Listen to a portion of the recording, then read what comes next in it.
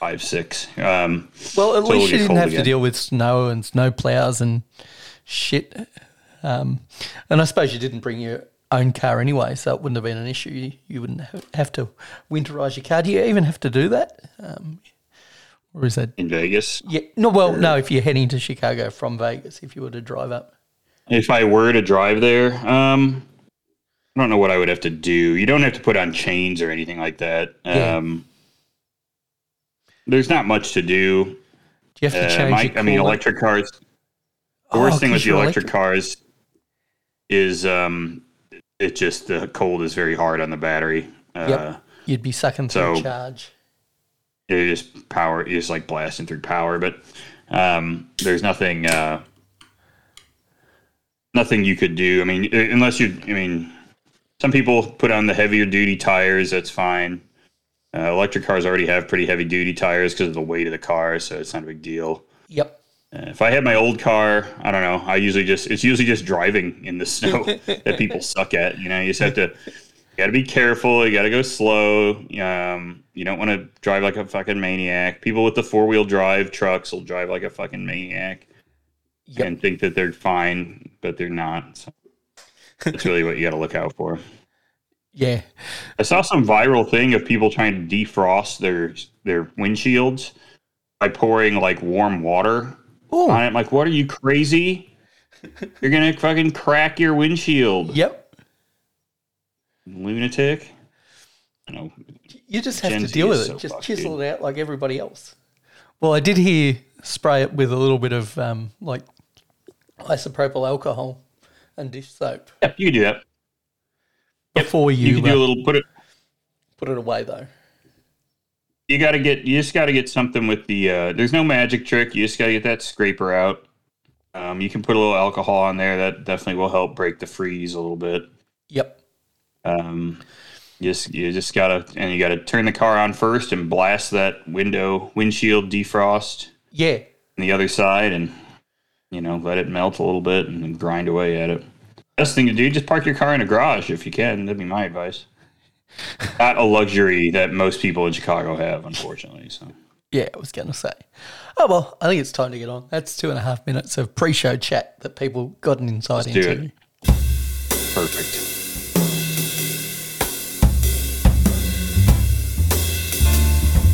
Sit back, relax, and enjoy the warm sounds of the Beer Engine Podcast with Griff and Tony.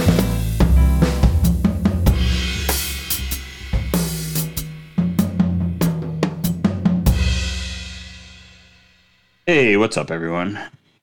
It's Griff. It's another episode of the Beer Engine Podcast, back from our short Christmas break, where both of us, for once, were at home. Me, not in my childhood home, unfortunately. I did drive past my most recent home, Tony, and laid eyes on what was going on there. And I would like to congratulate the new owners on being just as lazy with any Christmas decoration as I was. There was one Christmas wreath on the front door, and it wasn't even. Actually, they might be more lazy because we at least had the outdoor like wreaths around the lanterns and stuff. This is just a wreath, and it was awkwardly placed on the trim of the door, not on the center, rather than being on the center of the door, like the top center of the door, or the center, the top third, I guess, of the door. This was on the trim, like above the door. So it appeared quite awkward. Would you bang your head? And if you were walking up to the door, you would theoretically hit your head on it.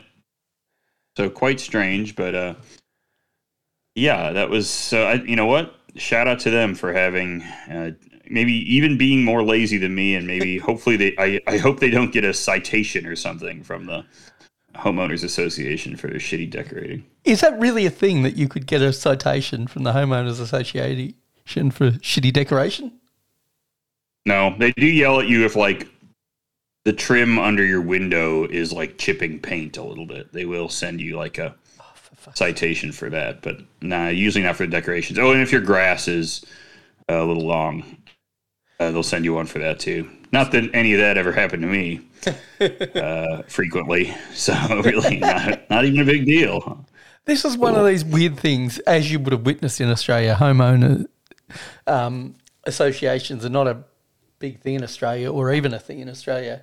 And it really needs to get out of hand for the local council to actually take charge and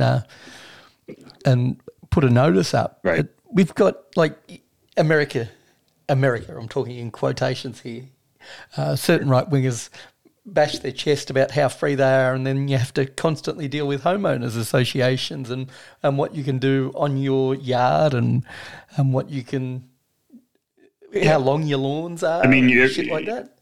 Everything. I mean, let's use our theme of our podcast, right? We operate on this. Everything has multiple and seemingly at times unnecessary levels of bureaucracy involved in it. Yep. So you're not just dealing with the person who runs your town, you're dealing with the person who runs your subdivision, and they're dealing with the person who runs the small township collection of subdivisions, and they're dealing with the corporation that built the houses, and they're dealing with the town. It just goes up and up and up. With beer, right? Even in certain states, you're dealing with the middleman that decides what kind of beer you can have and what beer they're going to buy from X brewery, and sort of limits your options. Now I know those types of things happen in other countries where it's just based on geography, but there's always somebody in the middle that kind of impacts everything, and I guess that's just the way we do shit. It's like a healthcare, same deal, right? We have the whole insurance layer to healthcare. We were just looking at that today, Kelly and I, comparing our healthcare. This is a thrilling conversation, by the way. Healthcare shit for the coming year, and this is just a part of living in the U.S. Is you get the same shit, you think, but everything's different. So you're like, okay, oh shit, my deductible's different. Oh fuck, it's going to cost more if I have to go to the ER. And I didn't choose a new plan. I just stuck with the plan that they have, the best plan they offer, and things just targets move around. So you have to keep looking at this stuff all the time. It's such a treat, Tony. I love it. Yeah, it must drive you crazy with things that are sort of key to living a normal life, like health insurance, that you've got to spend so much time pouring through policies and stuff like that to find out if you're getting screwed or not. And even then, there's probably a 50-50 chance that you are getting screwed. I'd say almost you are getting, it's 100% chance you're getting screwed, especially with dental and eye care and all that shit. That shit you're really getting fucked over on. Now, Christmas, Tony. Now I know I had a big family Christmas back in the Chicagoland area. Went really well. Food came out great. Made beef bourguignon. Kelly made a pavlova. Absolutely delicious. How was your Christmas day? Everything good with the family? You enjoy your whatever cold roast or whatever the hell it was you ate? Yeah, it was excellent. We had a good spread of prawns. Love a good prawn and mango salad. Yeah, I love that. Good. Some cold chicken, a little bit of roast lamb that was served warm, not too hot. That was delicious. The salads were quite outstanding. Just some basic bitch salads, but like a Cobb salad to cut through the richness of everything else you've got on your plate on Christmas Day. That's nice. BA's best stuffing, when Bon Appetit put that out about 5 years ago. It's an amazing, I don't know what you'd call it, force meat, because you don't stick it in any bird. Yeah. Just cook up a big tray of it. And we made it with handmade sourdough bread, and it turned out freaking amazing. We were very happy how that turned out. Desserts, we didn't do a pav this year. Did a tiramisu, brandy snaps, and cheesecake, which were all delicious. Of course, ate too much food, but it was a really wet Christmas day for us. It rained basically all day, aside from a window where I was able to walk home from my sister's place. But otherwise, it rained all day. It was, if you had young kids, it would have been quite awful. But hey, we those days are behind us, and my nephews are grown, and so we just played some pool in their shed, and drank a couple of beverages.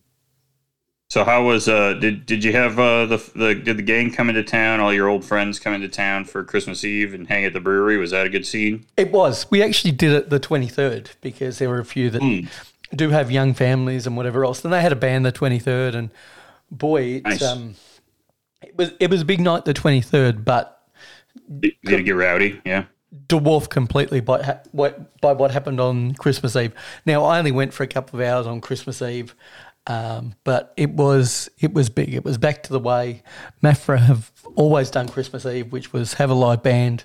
It used to be at a pub. It used to pack out the pub, and it packed out the brewery. It was great to see them really have that space filled. Do you know how vast that space is and how many people you can cram into place. it? Yeah, for sure. Yeah. And there would have been 400 to 600, I don't know, taking a guess. That's so many. Holy shit. Crazy. All right. And probably burning through kegs, I assume, right? Yep. And Bilsons. Kegs and Bilsons would be my guess. Right. I was going to say, you're just tearing through fucking Bilsons. Yeah. It's like a regular tasting party in there. Yeah, we had a nice time with some of that, too. We actually hung out even a day earlier, met up with some of our friends and listeners, Kyle and Tyler and Tom and friends, and opened up a couple side projects, which was nice. Tony opened up some Rest in Peace Metropolitan Lagers, cracked open some Rev beers. It was a good time there in the Chicago suburbs.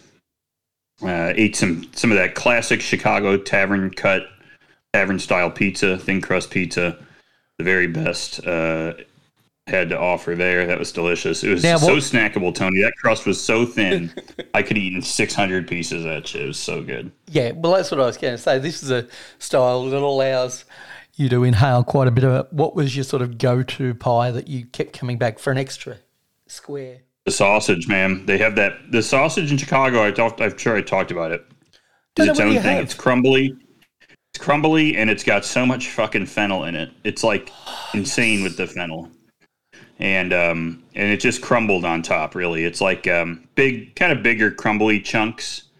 Not like ground beef crumbled, like I don't know, almost like you're pushing it out of it.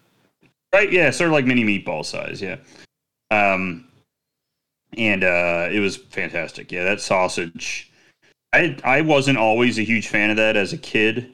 But as I've grown up and understood the difference from, if you get sausage on a pizza here, it's like a whole other thing. It's more like cut links, actually, more than anything. Oh, weird. Yeah, I know. Yeah. So I appreciate it a lot more. And now we did pizza again on Christmas Eve with the family. Ordered from a different place, and that was a little different. It was still thin crust, but maybe this is more of the type I'm really used to. It was a little bit doughier, like a little bit more chew on the crust. Still delicious, fantastic, Yep. Great sausage on that too. I love that there's a couple like iterations of this you can get. It's a good thing. But I did leave it late that I would get an Italian beef sandwich before I left, and from nearly Buona? 3 hours before my flight left, I did go get a Buona Italian beef for Kelly and I, and it was maybe the best one I've had in a while. I felt like I was tearing up a little bit trying to get through it. It was just so good. They put so much yard on it this time. It was wonderful. Now, question. Not about the... Yes. I think I've asked everything about Italian beef I can ever ask, but I know you enjoy some YouTube from time to time, and a quite well-presented gentleman called Matty Matheson. I've heard of this guy. Have you seen his Chicago deep dish video? I saw that come up and I didn't watch it, so I will have to watch it. Dude, I'm just gonna lay eyes on the pizza he has here. It's gonna make me watch an ad, so we're not gonna do it. I just sort of want to see an image of what he presents as his. Now this looks a little bit. It looks a little thick to me. For what it usually is, but not really. I'll be interested to see what he's done. Maybe he jammed a bit too much crust in his mold, because you know what Matty's like on camera. But I will say, compared to a lot of the other ones you see on YouTube, which are like pies that are 6 inches high, it wasn't that crazy, and it was just like he didn't go overboard in producing the sauce. It wasn't overly reduced. It wasn't cooked, because it's in the oven for so fucking long. It's going to cook for so long, right? Yeah. Yeah, and it was just a mix of mozz and provolone cheese. But it was true Matty not giving a fuck on camera, and it was the best. He has a good feel for the regional foods for Chicago. His Italian beef looked good, if somewhat imperfect, but it looked good. And he's made some other stuff that I have opinions on that I liked. And I use his beef bourguignon recipe, and I think it's amazing. It's so easy. Now you can do a good Chicago voice. Have you ever thought about becoming the Chicago version of Uncle Roger? Boy, Uncle Roger, I teeter between whether Uncle Roger I feel like is, I guess I can't say he's being racist, but there's something so awkward about watching Uncle Roger to me. I do like when he tears into like Gordon Ramsay's pad thai or something like that. That is funny to watch, but. Well, it's more than likely Jamie Oliver. He's quite a fan of Gordon Ramsay. But this is a guy that lives in the area. Like, if you were to play up a Chicago person is different to me as an Australian playing up an Australian person. You could watch people make Italian beefs. And I think that's a good idea because I have a very distinct opinion of what is supposed to happen with the Italian beef. And I know a lot of people do. So I would love to sit there and watch people try to make them. Yeah, I've done every like housewife. Chicago dog for another. Chicago pizza, both tavern style and deep dish. Mm-hmm. It'll be great to have your and who Maxwell would be your Polish. Auntie Helly? Auntie Helen. Who would the Chicago version of that be? What's the most stereotypical? Yeah, to figure out. Like middle-aged white woman name in Chicago. Yolanda. Oh, I mean, we have so many of those, right? Yeah, I mean, there's like the. Yeah, we'll have to figure out Crystal? who that would be. Probably the ladies who work the Wiener Circle at in Chicago, right? The chocolate milkshake ladies. Yeah, you know that place? No, I don't know that place. Oh, you have to look that up. I'm not going to spoil it. Look up the Wiener Circle on YouTube someday. Get yourself a chocolate milkshake. You'll have a nice time. All right. So one thing I did want to point out about my Chicago trip, Tony, we went over to our pal's house, and our friend Tyler, who's been on the show here, brought over a full rolling suitcase of beer that I had to take home. It was like 8 4-packs of Revolution barrel aged. There was a throw in of a 6-pack Oktoberfest from them that I'm drinking right now and tastes great. There was a Benthic box. There was like a case of Metropolitan beers that I bought last minute. So good news. All of them made it home except for the ones I drank while I was cooking dinner. But everything made it back safely. The Benthic box intact.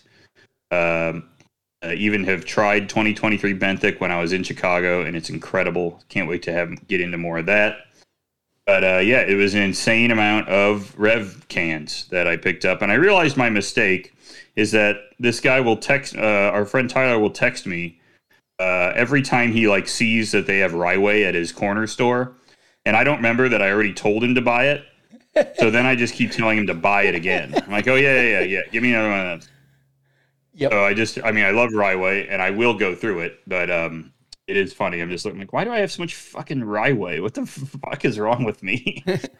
So pretty good stuff. But that was a fun experience. My bag, good thing for status, Tony. My bag weighed 65 pounds when I brought it back. And that was just one because I had a 40-pound duffel bag also with a bunch of crap in it. I also had 2 bottles of Jardinera in these and a bottle of Malort, for the record. So we were flying with about 100 I'd say around 120 some pounds of various products we were taking home. So you were able to split the everything between the two of you and not have to pay excess baggage. Not shit. Other than making the lady at the check-in desk, I think, irritated that she had to move this massive fucking bag. We didn't have to. There was no financial cost to us of traveling with all this shit home. Thank God. Sorry for her luck, but that's her job. Come on, you have to deal with status customers. That's. The I'm certain.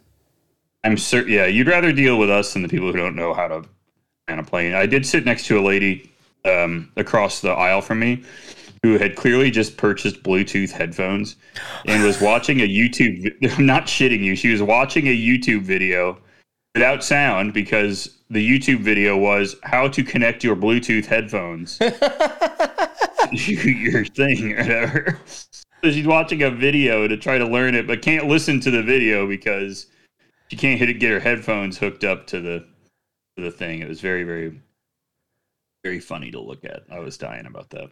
Did she have subtitles on at least? You know what? I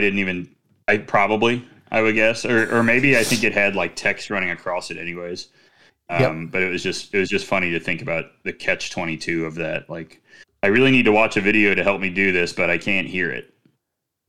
So that's really going to be tough. It's pretty bad. There's really no reason not to figure shit out now, and it's always funny to find out what locations people are doing that in. It'd be interesting to have somebody watching a packing video in the airport, or I don't think there's anything more appropriate than the Bluetooth headphone, though. I'm just trying to think, at least in the airport. I mean, and on the plane even was amazing to me. I mean, I'm just sitting on the plane looking at this. It was wild. I also lately noticed on planes, they have the entertainment centers, you know. Yep. But even people on their phone will be watching movies or whatever. And I'm not going to judge this, I guess, too hard, but people are just watching movies with full on fucking in it. Not porn, but like they're watching, R-rated movies and stuff. I think I'm not saying you shouldn't do that, but why am I feel like the prude here. I'm like, man, what? Yeah. I guess I would just be embarrassed. Like I would be looking around like I'm freaked out. Like, okay, there's titties on my phone. Yep. Is anyone looking at this? Like, what are we doing? Yeah, I feel the same. And even back in the days when it was the entertainment centres, I'm surprised they didn't cut that shit out. I swear we were on the American flight out, and I looked over to somebody's. I looked over and caught somebody's entertainment center because in first class they have them. Still the big screens. And international flights, they generally have them on the backs. Yeah. And I just saw like cans out, and I'm like, what?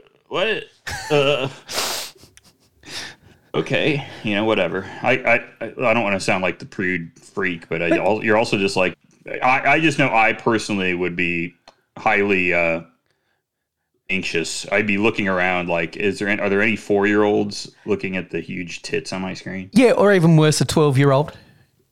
That'd be creepier. Yeah, even a 4-year-old wouldn't give a shit. Yeah, right. Yeah, and I don't think you're being a prude. I think that's quite a reasonable position to take. I don't think just because it's available to you, I think you should still know your time and place. And it is still, at the end of the day, a public area. It's just like why we don't go bare feet to an aeroplane bathroom, because you understand the time and the place. Oh, hang on, is there some overlap between the people that go barefoot to the bathroom and watch these movies with the full-on nudity? Probably. Because they don't realise, hey, just because you're sucked into your screen doesn't mean it isn't a public place. That's just my view on it. I don't think it's prudish at all. Like, you're allowed to do within reason what you want to do in a public space, but still understand that if people give you a strange look, they have every right to give you that strange look.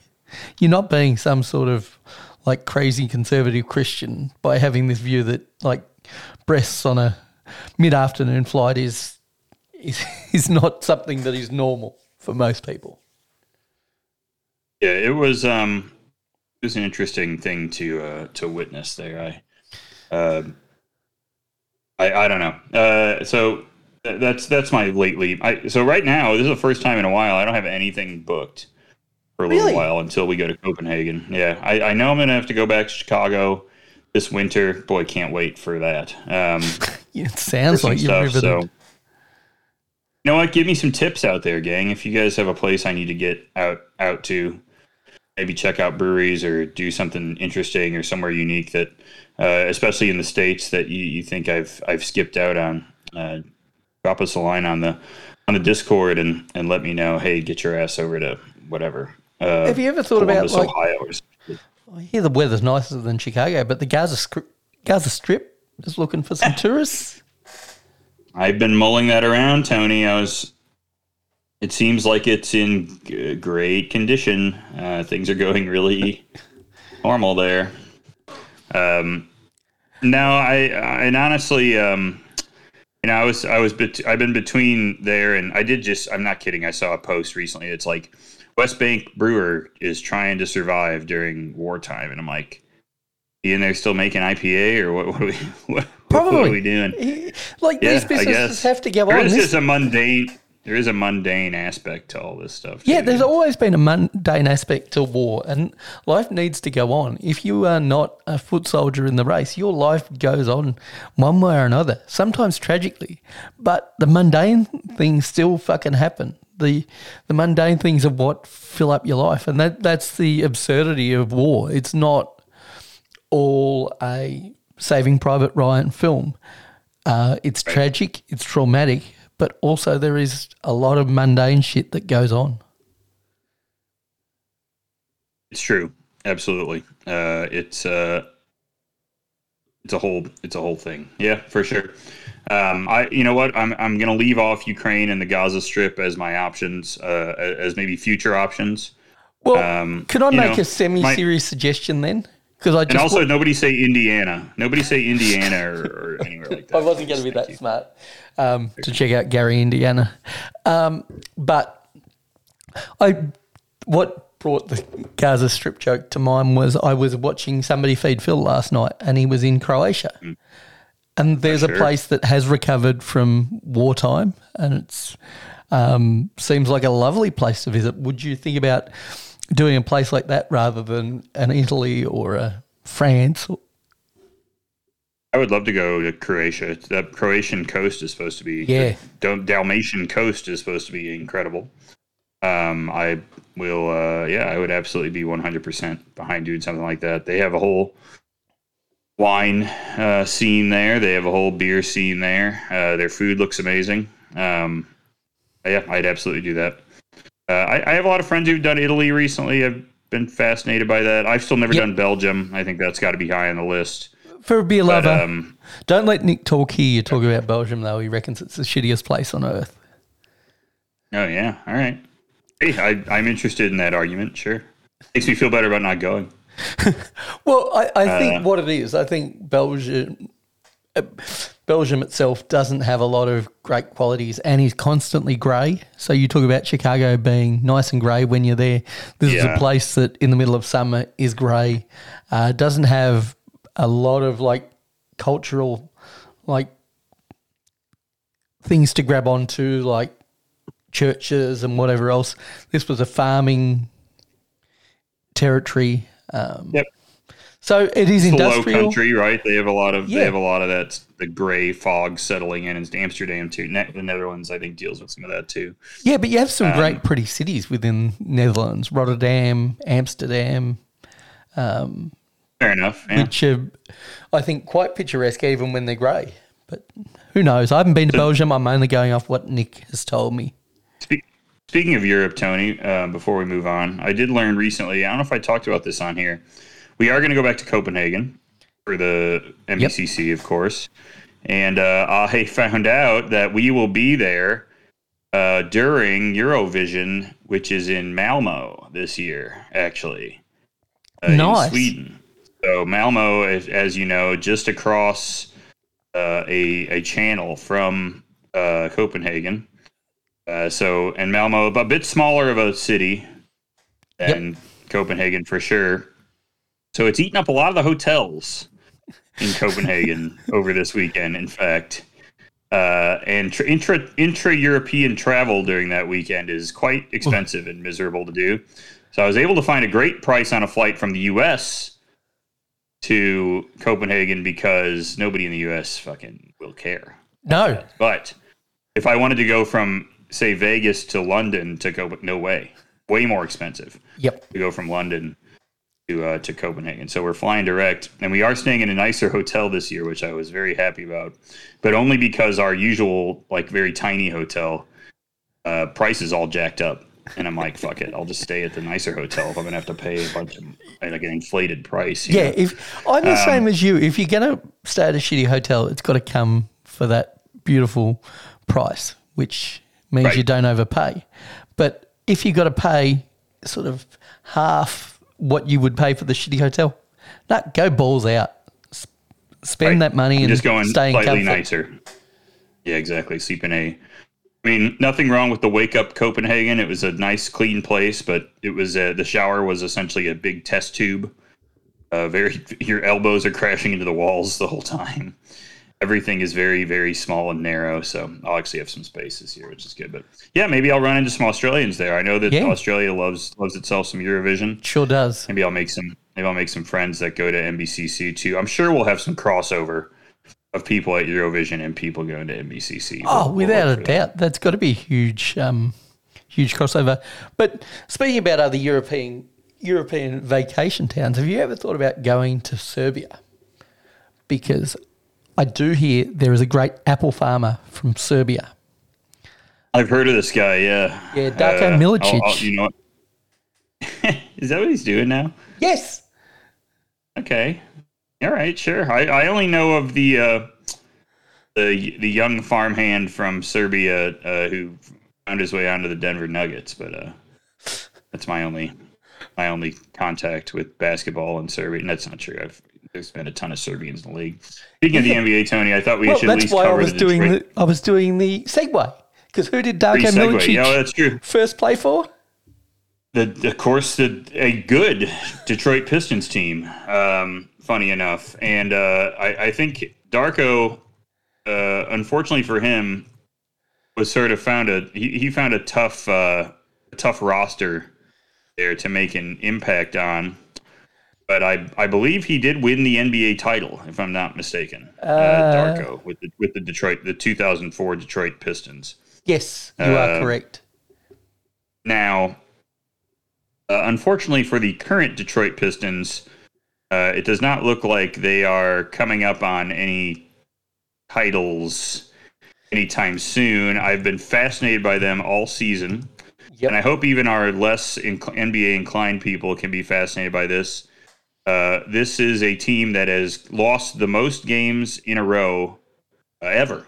They've been playing NBA basketball for some 70 or so years now. 1947. 80 years. Yep. Coming up on 70-something years. And they nobody's ever lost this many. Was it 27-game losing streak? Yep. They're 2-29. My favorite thing is that they started 2-1. Or sorry, 27. So they're 2-28. Yes. And they've lost 27 in a row. And they started the season 2-1, and they haven't won since then. It looks like now there's a bet out right now, and I wanted to get your opinions on this, Tony. Okay. They're looking at the next 5 games for the Pistons, and when they might get their next win. So they're playing the Celtics tomorrow at 4:30.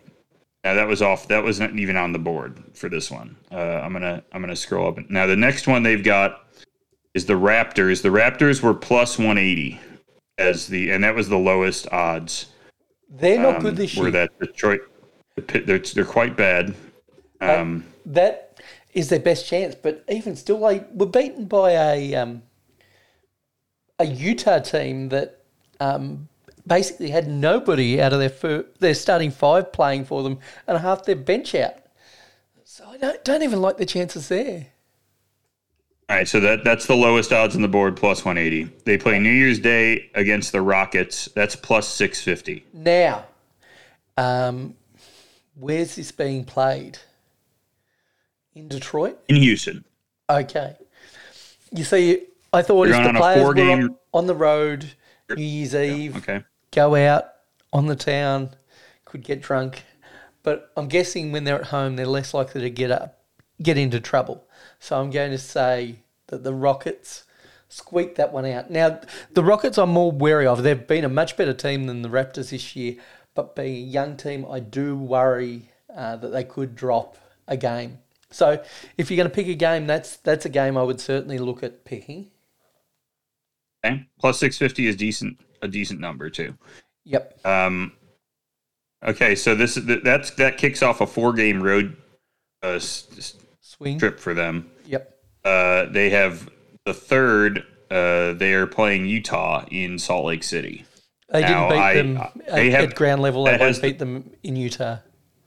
That's what I was going to say. That has the second lowest odds to Toronto, but I feel like the elevation is not going to be good on an Alec Burks or an Isaiah Livers, maybe, or Bogdan for that matter. Yep. Well, then on the 5th, they head west to Golden State. Potential plus 2100 for that one. See, Golden State are being so overrated this year. That and the Raptors game, Rockets games are the two that stand out for me as chances that people wouldn't always see, because the Warriors have been awful this year and they've been inconsistently awful. Some nights they look like they're going to be a top 2 in the West team, but most of the time they look like they're going to be an 11th seed. Yeah, I tend to agree, but I think that's an interesting one to put a few shekels on because of the big odds. I also think that when a team like Detroit tries to play their way against a team like Golden State and get the ball out and run a little bit, they just get absolutely slaughtered. So they need Golden State to be missing shots, which they've been doing lately. So, 2 days later, they wrap up this road swing back at Mile High against Denver. Denver will also rest everybody. No chance there. That one's plus 3,100. Now, do we have the odds for the game on the 11th? Was the 10th? That's on a back-to-back, though. That's the issue for Detroit. They're playing the Spurs. We only go to the 9th against Sacramento. Okay. And it's plus 1,100. Now, this is only for their next win. So once they win, the rest of these are dead. Yep. Right? You lose. If they beat Toronto and you bet Sacramento, your money's gone. Gotcha. Yep, your money's gone. You gotta hold out 1, 2, 3, 4, 5 more games. You're making a statement that they're going to lose 32 in a row, essentially. But at that point, come on, you've watched their side and how it's constructed. How does it win basketball games? Not in the modern NBA, but how does it win basketball games? I think their confidence is so shot too that it is hard to envision them winning. Now they got it. They had a double-digit lead yesterday against Brooklyn at home, and they just melted down. Cade played awesome in the second half, 41, 5, and 9. He played the whole second half, but this is the problem: is you're right. There is no. It's hard to look at these bench minutes and not know what and see them being able to do anything. So I sent this to some friends recently. They have these 4 guys. They're playing 10 deep, which right away is a problem. But you're looking at this would be 24, 34, 43 minutes that were played between Kevin Knox, James Wiseman, Marcus Sasser, and Ausar Thompson. Okay. Who combined in those 43 minutes to give you 5 points, 1 assist, and 6 rebounds. The only one I will say that I can understand getting his share of those minutes is the last name you mentioned. Thompson. He should have. He's only and he only got 9 minutes. I mean, he's a young player. Put him out there. Yep, he's got potential. But you're playing these other guys. Yep, you're playing these other guys all these minutes, and Marcus Sasser 10 minutes didn't get a stat, maybe a couple fouls. That's hard to do. Yeah. Wiseman gets 2 rebounds. That's it in 12 minutes and no points, no assists. He's tall as shit. Yep. You think maybe the ball would fall into his hands. I mean, Alec Burks playing 25 minutes because who else? Right? It's this miserable. Is when you know You're your franchise is hard fucked. to look when Alex Burks is on and it. Figure something out. Right, yeah. Because he's one of these guys that is always a net negative. But puts up a highlight and looks like he plays good fundamental basketball when he doesn't actually do that. I don't know what he does. I mean, he's an absolute mess. He fills the box score if you don't look at plus minus. Yeah, he's that team I mean, you're right. And if anyone gets hurt, I mean, it's over, you know? I mean, I can't imagine. What if Cade got hurt? I mean, that's just a unfathomable thing to consider. Now, I know this is unfair, but do we, like, everybody's giving Cade a pass, but the issue I have, has he actually given as much to his team as these other rookies? Say a Chet Holmgren, not a Victor Wembanyama, but like, is he showing those flashes where he can take a team on his back? Now, I know he doesn't play that same position, and every position in the NBA is different, but you would expect over the course of the past 27 games, if he is as good as what people say, he should have been able to put them on his back in one of these games. I know you mentioned 40-odd points and played all the second half, but you've watched Luka do this on a bad Dallas team, and I know Luka's a whole different class, but I just don't think Cade is as good as what people say. I think you put him on a good team and he's going to be a 14-4-4 guy. Sure. Maybe. I mean, and that'd be fine for him. I think he'd love that right now. Yep. I don't know. I think it might be too hard to tell. I mean, he's either I leveled up Corey Maggette, or he's probably more like somewhere in between those two things, right?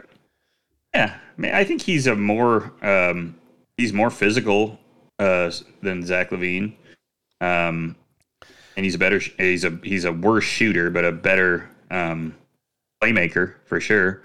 That's Zach's problem, is he can score. You know what I mean? Yep. There's really not much else you're going to get out of him. I don't know. I think it's so hard when these guys are on the most miserable possible team to sit here and try to tell. Yeah, I know. But I agree with you. And I think last night, if you watch the highlights from last night, he was really amazing.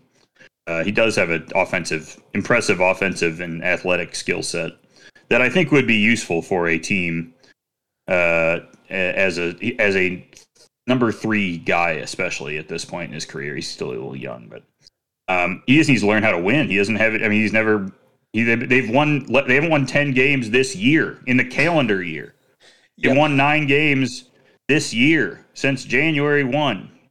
You know, it's just crazy to think about. You know, it's wild, but yeah, they suck ass. It is, and frankly, as a Bulls fan, I mean, I hate ruining these guys' careers, but it is kind of funny to watch the Pistons suck ass. I mean, yeah, I just want to push back on needs to learn how to win, though, because we saw when Ben Simmons and Joel Embiid got together at the 76ers, instantly they were better.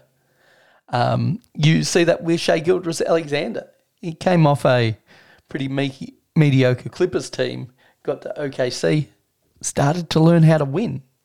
I think it's something that you come born with. And yeah. I think I am being too harsh. Let's be honest. I do think I am being too harsh, because I look at the losing of Victor Wembanyama, and I don't think that's a bad thing. But Cade had another couple of years in the league. That's the big difference. Yep. Yeah, for sure. He's definitely got some. I mean, listen, getting 7 assists on the Pistons a game where nobody can do anything is pretty good. His playmaking must be pretty good. If you can manage to get pass the ball 7 times and it allows someone else to score. I mean, there's 43 minutes being taken up by guys who scored a total of 5 points. So it's pretty tricky to make the right pass to these guys and something good happens, you know. Imagine on a good team, he could be getting a double-double, you know, easily. You know, 18 and 12 or something like that, you know. It's tough. But they suck really, really, really bad. And I would say the most likely win I don't think they're going to lose 32 in a row. It's not impossible, obviously. I like them to muster out that win at home against Toronto here in a couple days, or maybe I like your guess, Tony. I like that Golden State. Yep. I like that Golden State. Golden State hits the rock bottom by losing to the Pistons. Well, put some money on that for me. Put a $5 on it for me. All right, I'll make Tyler do it. They're not giving me that in Vegas, so I got to make Tyler get on Illinois do it. So yeah, get on it, buddy. All right. How was that for timing? I knew where Perfect. you were headed. How about some Discord chatter. We did have now this. I guess this was since we recorded last. Nick Torque picking up the Brewdog Aldi IPA. How do you say that? Now it's an Aldi specific beer. Aldi PA. That's how I would say it. $12 a 4-pack. Now he's gotten some of this Brewdog beer here. Now I didn't get to Aldi in time to get mine. Say what you want about the owner, but at $12 for a 4-pack, I'll get some of these at 12 Australian for a 4-pack. Gang, that's about $9 US or so, maybe even less, $8.50. $8.50. I think I'd be getting that too. I'd be curious about it. I love the can art. I love the design. And Nick says it's a good session IPA. It's about 4%. Stone fruit, grapefruit, and piney flavors are drinkable. $50 for a slab. Can you beat that? That's pretty dang good. Now, Nick also posted that he had the gin advent calendar. Well, no, his wife Bailey's had the knockoff calendar. His wife, sorry. Yes. She just they opened every box and put them in the fridge to pick and choose. I think that's great, but I think it might have sent Nick into a obsessive compulsive disorder panic. I do understand that, but I'll say this: last year we got a advent calendar of the. Are you familiar with the Bon Maman jams, like the little preserves? That have like a French-looking label on them. They sell them almost everywhere. I'm not sure if they have them there. Not sure. But they're like decent little like fruit preserves, like jams. Yep. And we got a calendar that had all the little jams in there. And it was too big to eat a whole fucking thing of preserves every day. So by the end of the month, we just had a fridge full of little jams that we eventually burn through by mixing them into whatever yogurt or toast or whatever it is you do with jam. But so I had a similar situation like this, Nick. I had just fucking jelly all over my goddamn fridge, so that was cool. Now these adult advent calendars that you buy for yourself, are you meant to keep up with them? This is something that I've thought about because it's not just gin. There are other things, and often they're just giving you a surprise once a day for however long the advent calendar. Not all of them run for the 25 days. But are you meant to actually consume all this stuff within that tight period of a day when you open it? I don't know what the etiquette is. I'm asking the question honestly. To me, I wouldn't think about consuming these one at a time, one after another. I think that's too hard to do. Yeah, I mean, I don't know. That's the challenge with things like that. So usually you just get them with fucking little chocolates in them. Yeah. You just eat the little chocolate and you're done. But getting all these things like that, yeah, I understand. I don't know how you just burn. Maybe that's the thing with the gin calendars. You can take one down a day. I don't mind taking a beer down a day. I can handle that for Advent. That wouldn't bug me too bad. But I get you. But there are Scotch calendars out there. There are ham-on calendars. There are cheese calendars. Yeah. Hey, ham-on. Like ham? Like Serrano ham? Serrano ham and stuff. I sort of want that one. That sounds pretty good. Yeah, but I want to put 4 days together and have like a cheese platter and a ham-on and pate. Yeah, that's true. You're going to want to have the whole thing. I understand what you're saying. So we have Corey here with some news from we talked about this, the UAE's first brewery. We already did all this. Let's move on to, we had Dayton. Dayton has recently come out of administration with their family still in control. That's good news about Dayton, who I know had gone into administration while we were in Australia. So they're coming out of it pretty quick. Yeah. It seems like. There are 2 breweries where that's happened recently. Of course, Bad Shepherd went into administration, and then I think they came out while you're in Australia. So one came out, one went in, and now they're both out, and it's sort of good to see that they've been able to restructure, pay off their debt, and now moving forward, hopefully to a stable, long-term place in the industry. Their apple brandy barley wine was fantastic. Very delicious. It really was. I've still got one of those. Nick, continuing his tour of various breweries, he went to what used to be Social Bandit Brewing and is now Bowler Road Brewing, but said the beer is nothing quite to shout about at this point. Hung out at the Jameson Brewery, at the camping out at Mount Samaria State Park with a nice Plowman's platter here. That looks delicious. Max Allotment with a solid kill shot from the Festivus celebration here in the States. He highlights a barrel-aged Abraxas from 2014. Wow. I'm surprised that still has any of the taste. 2016 Bourbon County. I think that was the year, I can't remember if it was 15 or 16 was the year of infection, so hopefully it sounds like that one came out fine. And 2018 Kane, BA Sunday Brunch, and some delicious Prairie Christmas Bomb. Those are all great beers. I see some Hardywood Park in here. I see some DuPont. I see some Cartons in here. What else we got? CBS in here from Founders. Howden Carolus. No, that's Corson Donk. We have Delirium Noel. Yeah, great stuff. Great stuff in this. Very good. Very good stuff, Max. Thank you. We did have the closing of Metropolitan. Our friend W. Tude's mourning their disappearance. So they went out. I think the last day for them was the 17th of December. Managed to get myself some cans from them that I'll be sipping through over the next few weeks. You can't let them go. I want to hold on to them forever, but you can't. They will not taste good. So you got to drink through your Pilsners and your Zwickels. Max drinking some Carton. As always, I'm jealous. This is some Grisette that's been a year in the cellar called an Iota. I love a Grisette. Looks delicious. Looks fantastic. Oh, look at me. I posted up some stuff. I had the menu from Off Color Mousetrap, which was a killer menu, Tony. A number of great things on this list. I think my choices were the... I had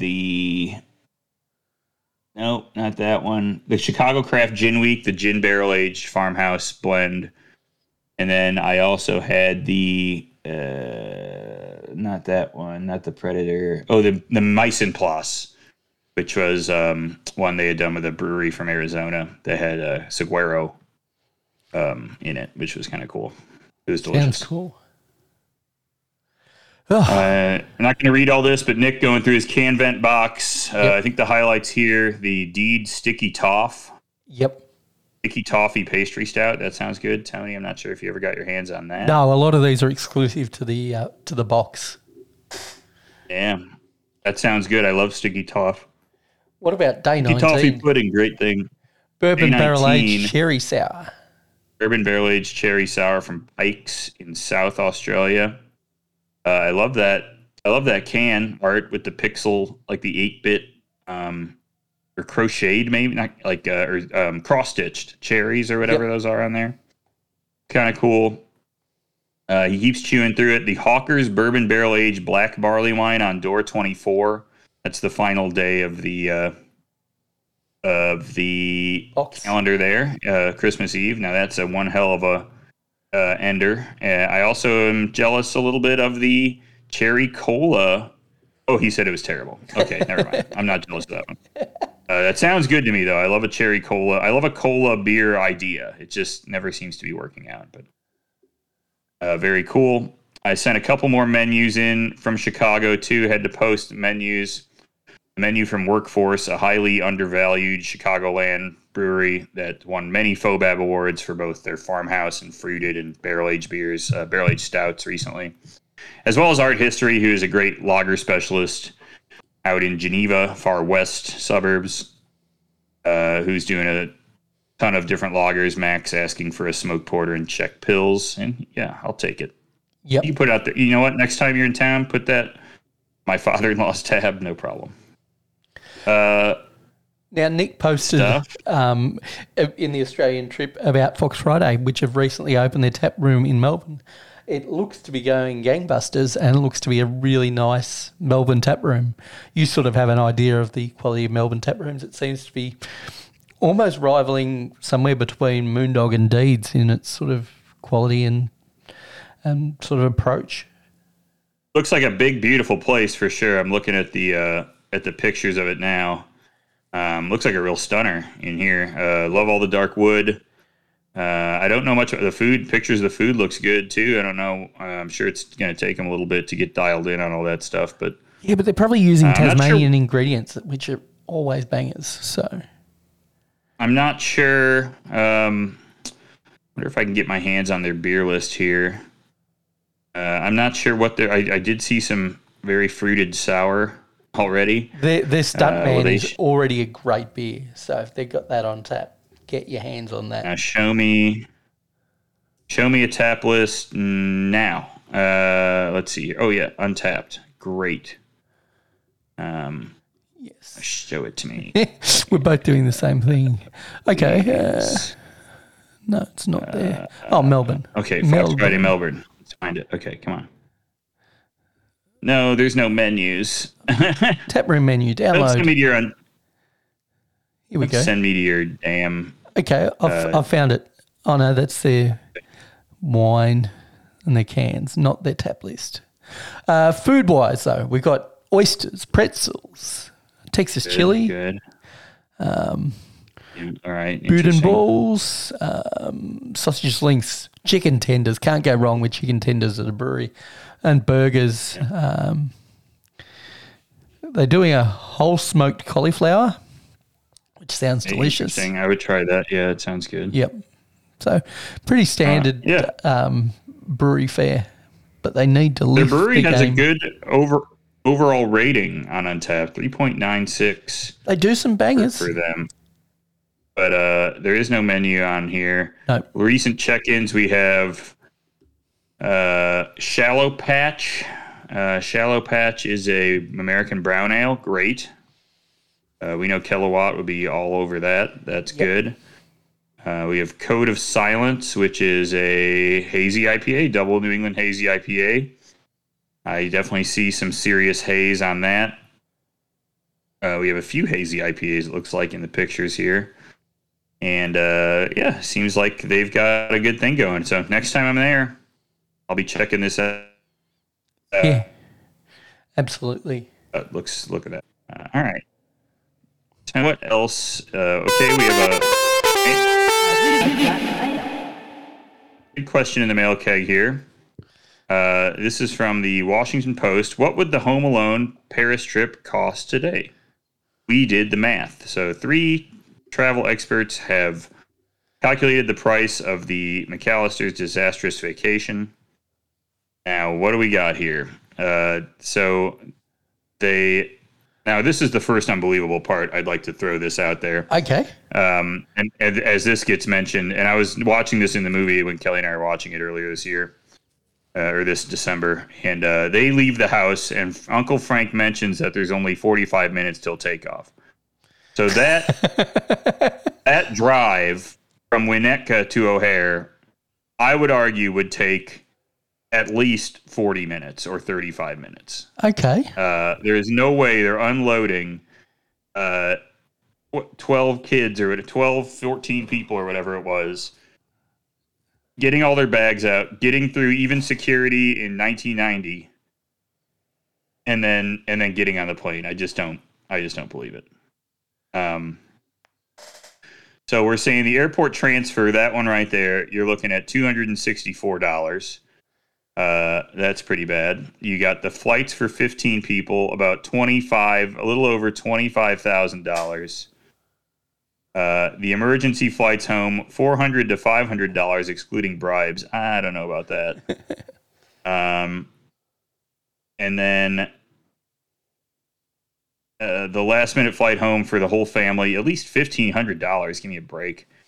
So this says about $28,000 for the whole thing. I don't believe it for a second, even in 1990. I think that's coming in at 30, 35. And I think the price. Oh, this was supposed to be the price of it today. Yes. Yeah. This is meant to be the adjusted price. What? But oh, no way. Fuck off with that. That's an unbelievable. Okay, but this goes back. What you're forgetting, this is a male keg. You got lost in the weed. This is a male keg question. What Corey wanted to know, what is more believable, that it only costs $28,000 today, or that not a soul house full of people wakes up before 8 a.m.? Yes. Okay. I think the price. No way. I think it's shocking ridiculous. That they're both pretty ridiculous. Maybe there was a carbon monoxide leak in the house. I don't know. Exactly what I was going to say. That's really the only and just could not reason. Get everybody awake. Yep. But there's no way $28,000. I mean, with 15 people, I just don't buy it on a flight that's around the holidays.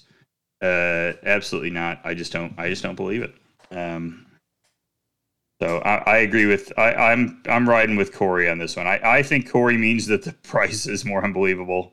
I'm assuming that's what he thinks because $28,000 is stupid. There's no way. But both ideas are fundamentally flawed.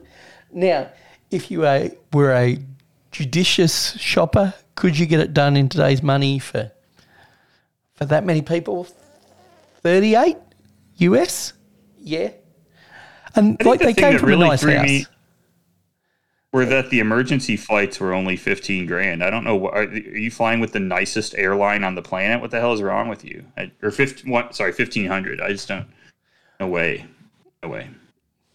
All right. Corey also posts up in the kitchen that there is the new Eggo boozy brunch in a jar, Sippin' Cream. Now, I have interacted with Sippin' Cream in the past. I have not drank it. I've seen it. I've had friends bring it over to me. There is the boozy brunch in a jar, Sippin' Cream.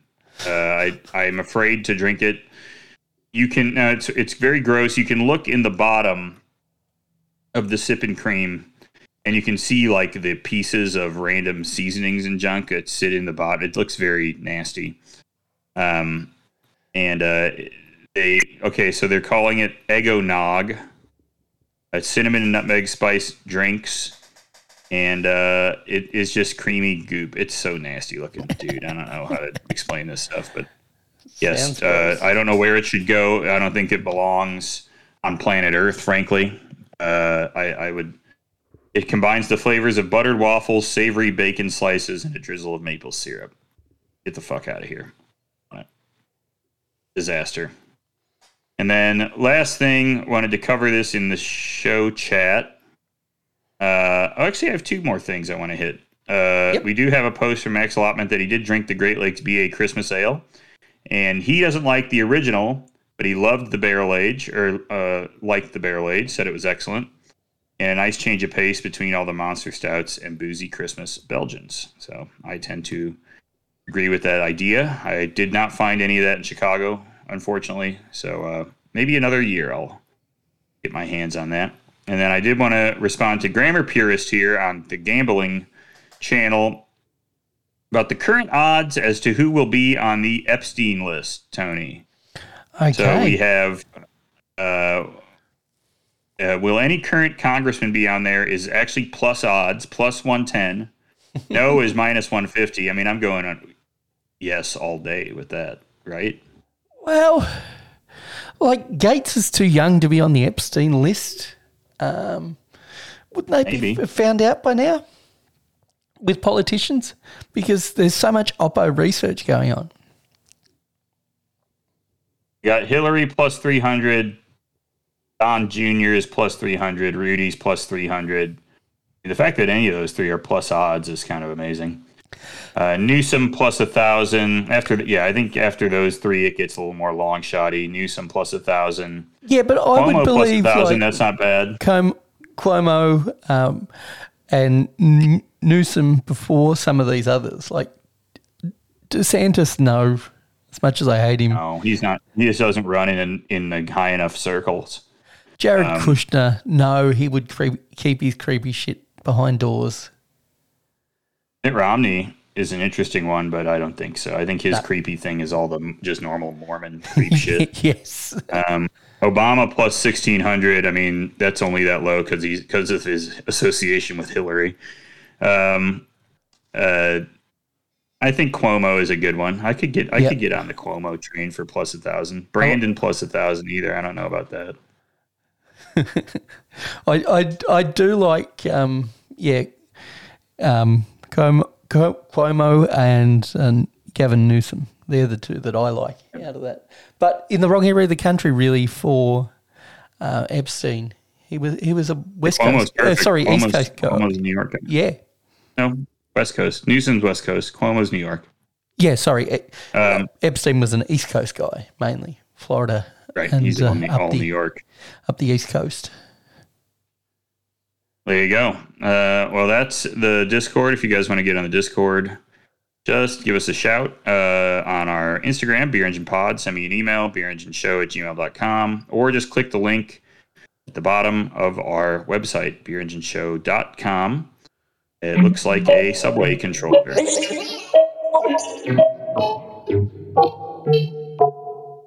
We got to talk about this. You posted it after our last show. The chocolate chip banana bread cocktail at Liquid Diet. Oh, yeah, that place is so good. How was it? Oh, it was fantastic. Yeah, so good. I usually am not crazy about a sweet drink like this, but it was so boozy. Had like a nice bitter kick to it. Liquid Diet is the best new bar in town.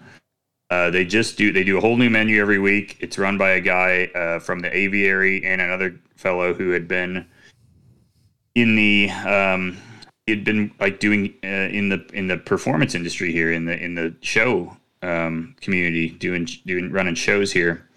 And these guys opened this bar. It's got sort of an industrial postmodern vibe to it, loft vibe to it.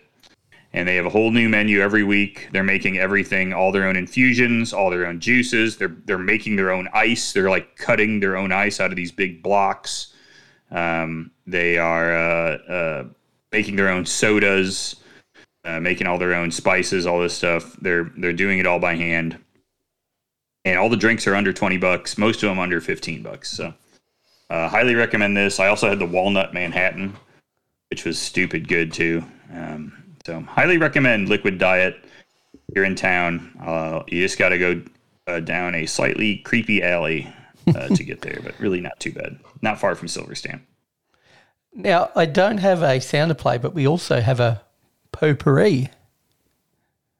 I didn't realize we had a Quora post. Oh, yeah. Yes, you did. I want to read this one. I don't know if I want to read this one out loud, but you have to. There is some. It's so coded though. This is a guy, Dennis Manning. My 14-year-old Trump supporting son watched Sound of Freedom 88 times. What should I, as a Biden supporting mom, do? And whatever the answer is, is like absolutely oblivious to the joke, like the shitty joke that was made in that. And gang, if you don't know what the joke was, I don't know what to tell you. I don't think I want to repeat what the joke is. But the numbers in there are heavily coded, very Nazi coded, we'll say. Pretty. But my point being is like, bad. Yeah. Maybe these are answered by bots, but even surely bots would pick up on this shit. But like, this is asked by like a man talking about his son as a female. Forget about the numbers and their association and the stuff that's mentioned in it, but surely that verbiage mixed with the name Dennis would ring alarm bells. Yeah.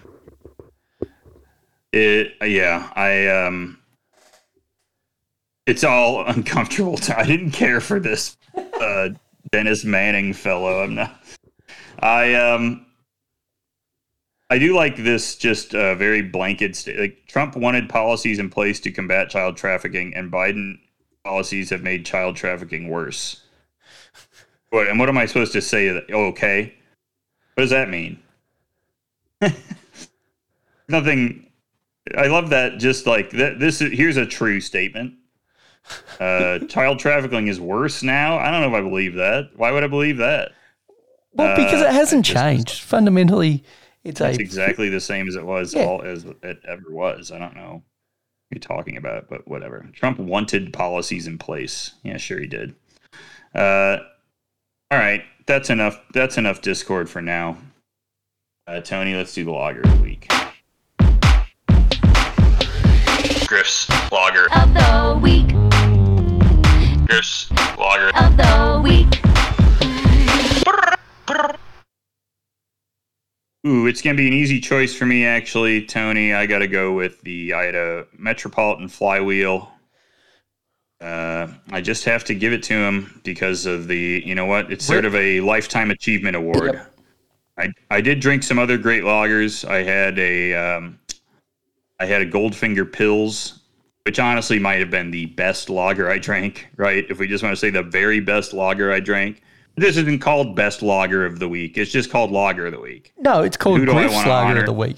Griff's Lager of the Week is the now defunct, from the now defunct Metropolitan. And it is, of course, Flywheel, the Pilsner. But I do want to shout out the Goldfinger Pils for being amazing, as well as the Art History Gravitas Czech Pils. Both excellent lagers in their own right. Maybe with the Goldfinger one, I always love the Goldfinger beers.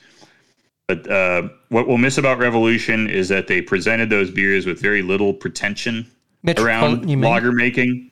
Metropolitan, sorry, yep. Has not a very pretentious selling of lager, whereas, and I mean this with all the respect in the world, with both Dovetail and Goldfinger, there is the long write up about my first trip to Bavaria. I learned about decoction mashing and so on. I frolicked through the paddocks of malt barley before they were malted. The wafts of roasting malts just filled my sensory palate to a degree that I had never experienced before. Is this the sort of stuff we're talking about? Exactly, and all that could be true about, especially the two, Tracy and I can't remember whichever the other Hearst, who make the beer. They're very experienced beer makers. They might have that same feeling, but pretty much they put lager in a can and said, "Drink up, bitch," and I always appreciated that, and it was very affordable lager. It tasted really good. Sometimes you just want that, and you don't want to be spending time analyzing the depth of one's experience the last time that they witnessed the decoction mash at Pilsner or Kell or some shit. Let's just move on. It's good, it's fine. But yeah, we're going with Flywheel. It's a great one. What do you think, Tony? Lager of the week? Mine is not so pretentious as even yours at Metropolitan. Mine's from a massive brewery that just pumps out the same beer all the time, and it was the Hofbrau Fest beer that they put out this year, which is a beer that they put out every year. Really delicious. Got it at Aldi. Really enjoyed it this time of year. Delicious. Yeah, Hofbrau is a great brewery. They do a great job. All right, how about the beers of the week?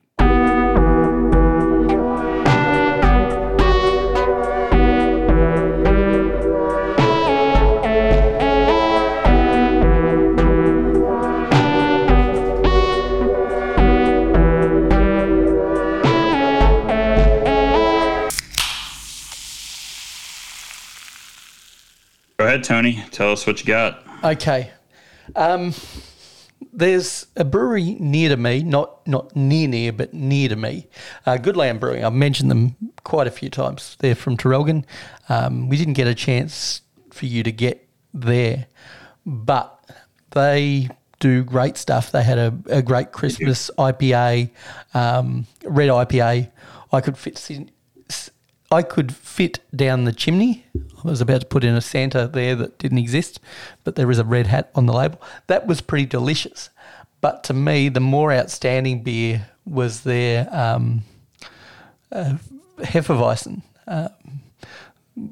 Blue Weiss or something like that, something similar, often have German names to them.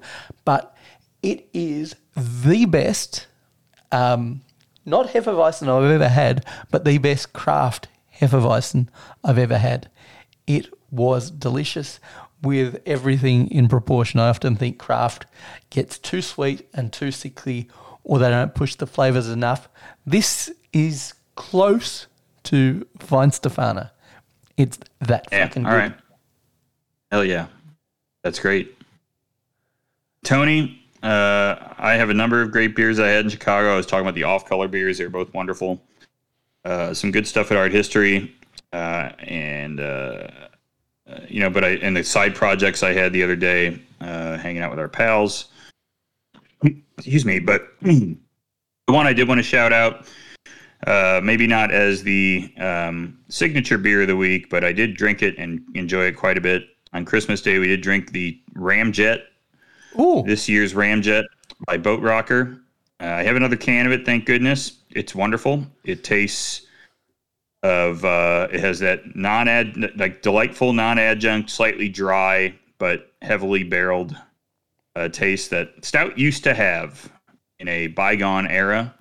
You get some of the even dried fruit flavor. Yeah, from the malts. Love it. As it warms up. That's BJCP guideline to a T if you want to talk about Imperial Stout. So much respect for that. But I got to say, I think it's hard not to say the best thing I had this week was the Double Barrel VSOD by Revolution. Finally got to bust a can open. 17.9%. Easy drinker. It split that three ways. No adjuncts on this. Concentrated. It's a foreboding incantation of swirling malt, spirit, and oak, concentrated over several years in our most prized bourbon barrels. This is multi-year double barrel stout. Tony, I 5-starred this. It's got 1,200 ratings already, the 2023. Tony, what do you think the rating is at this one? Oh, dude, this is a hard one. I'm probably going to overrate it, but I'm going to go 4.58. Yeah, you just made it. It's 4.67 for that one. That's really good for that many ratings, for sure. That's where I wanted to go, but I thought, no way that's going to be rated that highly. Wow, that's I did get my hands on a couple sips of the 2023 Benthic. Haven't opened any yet, but it's also wonderful. And unfortunately for it, it's nowhere close to the DBVSOD. Totally different. It's sweet. It's got the coconut. I love it. It's such a fun beer to drink. But DBVSOD is like, I go back to the Succession thing where Brian Cox is telling people that they're not serious people, and I feel like DBVSOD may be the first beer I've ever had where I'm like, this beer is serious. This beer is This is the take care of shit beer. It is cleaning up for all of our other mistakes. I don't know. It's just incredible. I'm excited for this variant of Benthic, though, Tony, that I picked up. I forgot to mention this. The Immortal Benthic, which is bourbon barrel aged between 10 and 33 months blend with the coconut and coffee. I can't wait to get my lips around that one, huh, Tony? Sounds delicious. You have some amazing beer drinking coming up. Put that air conditioner on blast and chill yourself down so that stout tastes correct to the season. Thank God I'm not working for the next week or so or else I'd be. You got some time off. I also picked. Look at you. I also picked. Well, there's just nothing going on. I'm really just not doing anything more than anything. But there's we just had some friends in town who brought me some Pliny the Elder too. So I got Pliny the Elder sitting in the house right now too. Throw that into the mix. So good. I know, crazy. All right. Why don't we do some hyper beer dork shit news? Hyper beer dork shit news. Oh, thank God. Bud Light. Beer sales plunged to lowest levels in 24 years thanks to Bud Light's disastrous Dylan Mulvaney campaign. This is from the New York Post. They just could not resist before the end of the year taking one more shot at Bud Light and Dylan Mulvaney. Frankly, at this point, I mean, I don't know anything about Dylan Mulvaney other than she's a transgender influencer. Yep. She's just in the crossfire of this shit now, right? So why are we taking shots at Dylan Mulvaney in December of 2023? This was because 8-9 months ago. And anything that happens subsequently from sending her the cans, it really isn't her fault. She's got nothing to do with how Bud then handled the controversy. Something just got shipped to her. Yeah. What? And but you've got to remember this is a Rupert Murdoch tabloid. Yeah, I know. So of course they're going to use the trans angle to try and shame somebody who got sent something for free, and then it got picked up by a couple of assholes. And then it was mishandled by AB InBev. They say their name 11 times throughout this article, I think. Oh, no. Well, that's good. Some of these are from the comments. Good oh, for my her. God. Maybe I should read the comments. That's a great idea. Oh. But this is a funny article. Teamsters approve strike against Anheuser-Busch months after Dylan Mulvaney controversy. What is that? I get that's That's a stretch. Totally unrelated. It's a contract. Anyway, sales have declined more than 5% in the first 9 months. Okay, we've already done all this. And Bud Light sales have declined. And the argument the article makes, not disagreeing with, is that since Bud Light has chased people away purportedly through their whatever it is. I mean, honestly, they have, because they, as we recall, they mishandled this in such a spectacular fashion that it alienated almost everybody on the planet in one way or another. So if people are leaving Bud Light, some of them are leaving for non-beer product, would be my guess, right? Yep. Some of them are saying, damn, I really don't give a shit about this Bud Light. I could actually get some of these RTDs, or I could get seltzer, or I could get, maybe I like these High Noon vodka things. I actually tried one of those a couple weeks ago. Whatever it is you're into, that's just like your day-to-day drinker. Some Bilsons. Maybe I like wine, Bilsons, whatever. They're just shifting to something else. Yep. Or, purportedly, which I've heard disagreements on this, that Gen Z and millennials are just less interested in drinking anything, which could be absolutely the case. And they might be shifting to liquid death or whatever, I don't know. So there's on two sides of this, and the other interesting part is that this fellow, Craig Purser of the National Beer Wholesales Association, says this is an industry-wide 5-alarm fire, that there's been this decline in overall beer sales, while a Molson Coors spokesman says it's not so much a beer problem as it is a Bud Light problem. So now, is it a 5-alarm, or is it like a Simpsons 5-alarm? It was until they put that pepper. 2.5 tops. Yeah, 2.5 tops. Now, there is a great comment here. If you go into the comments, right to the very bottom by Fred Licker, I think it will it'll warm the cockles of your heart, because I think it is thoroughly said in jest. Maybe it's not. Fred Licker. Post censors everything I write. Yeah, support your local brewers. There are more than 10,000 beer labels in the country. 99% of them are better. Great idea. I only drink Yuengling since Dick Yuengling told his employees he would liquidate the business for the benefit of the shareholders if they joined the Teamsters. Strong millionaires never let the mafia rob them. All right, interesting. Fred Licker. Now, liquor is spelled like L-I-C-K. Yep. So that's cool. We do have also, there are so many comments on this, dude. Is this what people do all day? They come and post comments on the New York Post. And only old people do it. There are 894 comments. There are 13 new since I clicked this article open. Daniel DeVito. Come on, people. Beer is poison anyway. I do drink, but poison is what it is. Okay. I think the sales declines are more the result of weed becoming more popular. Beer in bars is 8x what you can get it for in the grocery store. So poor people stop going to bars and then stop drinking. I only drink in bars. I drink 3 times a week in Mexico. He did misspell Mexico. Mexico. For $2 beers, have not paid for a beer in USA in years. Well, maybe 3 beers in the last 3 years while I'm in USA most of the year, sir. Good. Well said. You know what I find weirder than like righties trying to justify or just commenting on this story is like people that are of the left, like trying to like create arguments. Well, they get in here and try to post about it, and try to like convince them otherwise. I just don't know what you got to be nuts. Yeah, this one's my favorite. It's good job, righties. You smashed an American business in favor of foreign ones. Great work. And the reason I paused is because there was "and" instead of "an," and that was confusing. But like, what is that going to achieve in the comments? All of this is just such. I mean, far be it from me to tell people what's a waste of time or not, but this is. I just can't imagine spending my time doing this.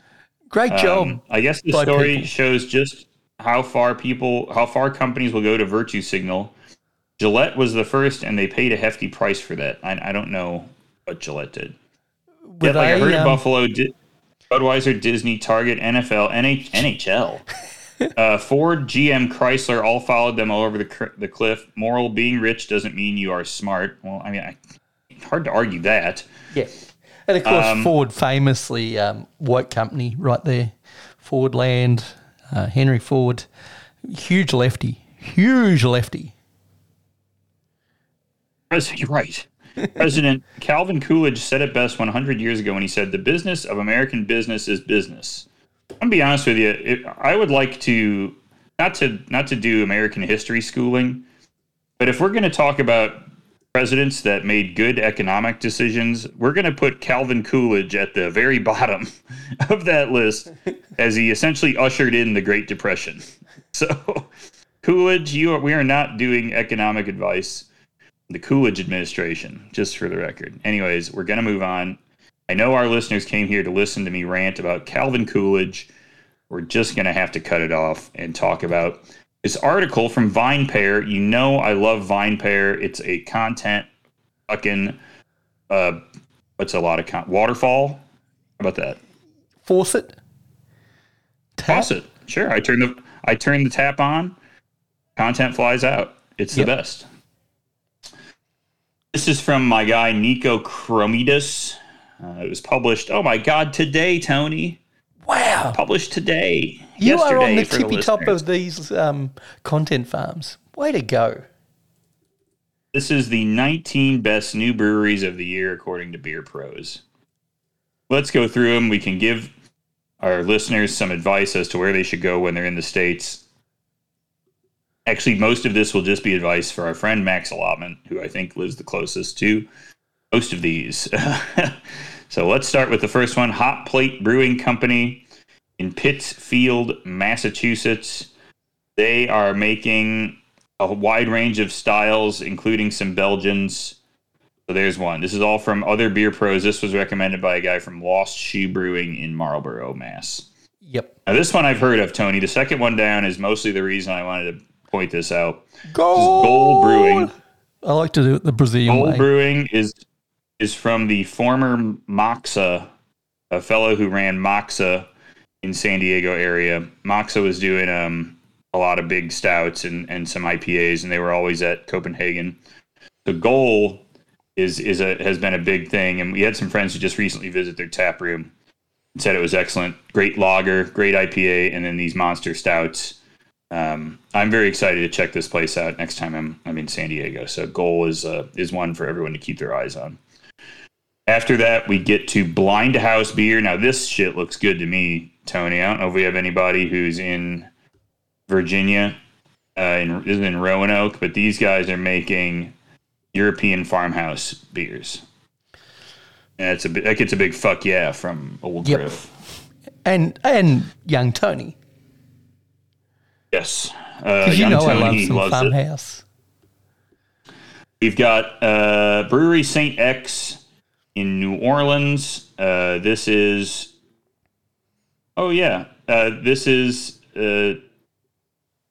has something to do with the neighborhood restaurant group, which runs Church Key and Grand Delancey in New York City, both places I've been to. So I suspect this place is an excellent place as well. We have a lager brewery in Seattle called Douglas. I'm 100% behind this. Yep. Next time I'm in Seattle, I'll have to check that out. Schenker Beer Company in North Haven, Connecticut. These guys look like they're making lager too. Hell yeah, year of the lager. It's absolutely been the year of the lager, finally. Origin Beer Project in Providence. They're doing some, looks like 3.2 English mild and some 3.5% Czech pale lager. Yes. Yes, please. Hell yeah, that sounds great. Shred Brewing Company in Rocklin, California. So this is, these guys are just making some West Coast IPA. 100% on that. I back that. Crooked Culture in Cumming, Georgia. Great name for a town. This is just making it doesn't look like they have a point of view. They're just making a bunch of delicious beer. Cool. They have a huge which is nothing wrong with like, that. Load of beers. It's nice to have breweries with a point of view, but it's also nice to roulette it sometimes. You never know what you're going to get. Have a lot of different styles. Every beer was well executed, leaning dry and bitter, which is in line with my personal proclivities. Agreed. Sounds great. Vine Street Brewing in Kansas City. These guys opened with a flagship dark lager. Wonderful.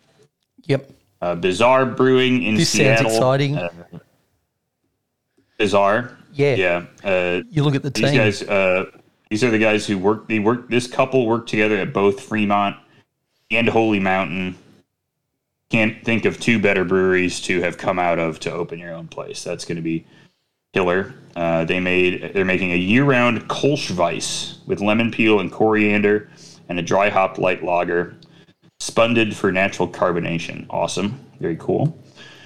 We have a new brewery in Hawaii. That's awesome. From Wailuku Brew Works. This is this is just good news for Hawaii. It's always kind of been a slightly desolate area for breweries, so that's good stuff. Brew House in Portland. This is supposed to be a great place. They're doing hazy IPA big time at Brew House in Portland.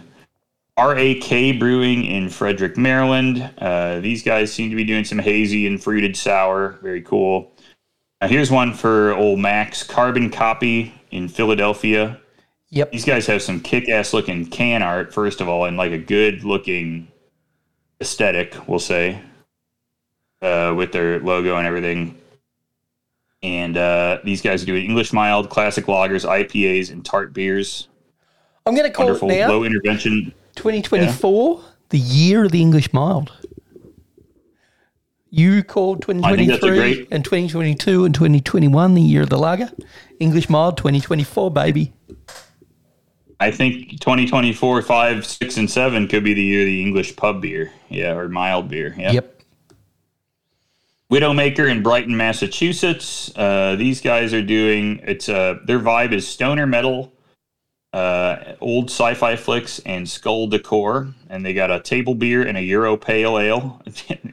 These breweries have some beers that I really want. This is great to see new breweries making like farmhouse lager, table beers. And this is all Euro pales, British milds in Table Max's area, up in the Commonwealth.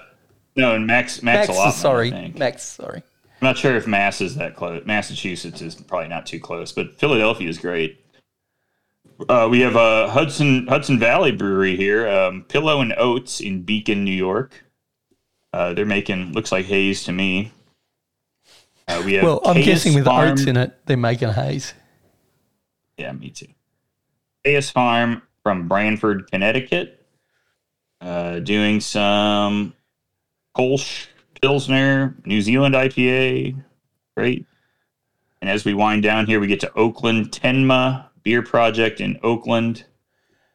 And that's it. Now, I do find it interesting that one of the brewers mentioned on this list for his brewery is also mentioning another brewery on this list.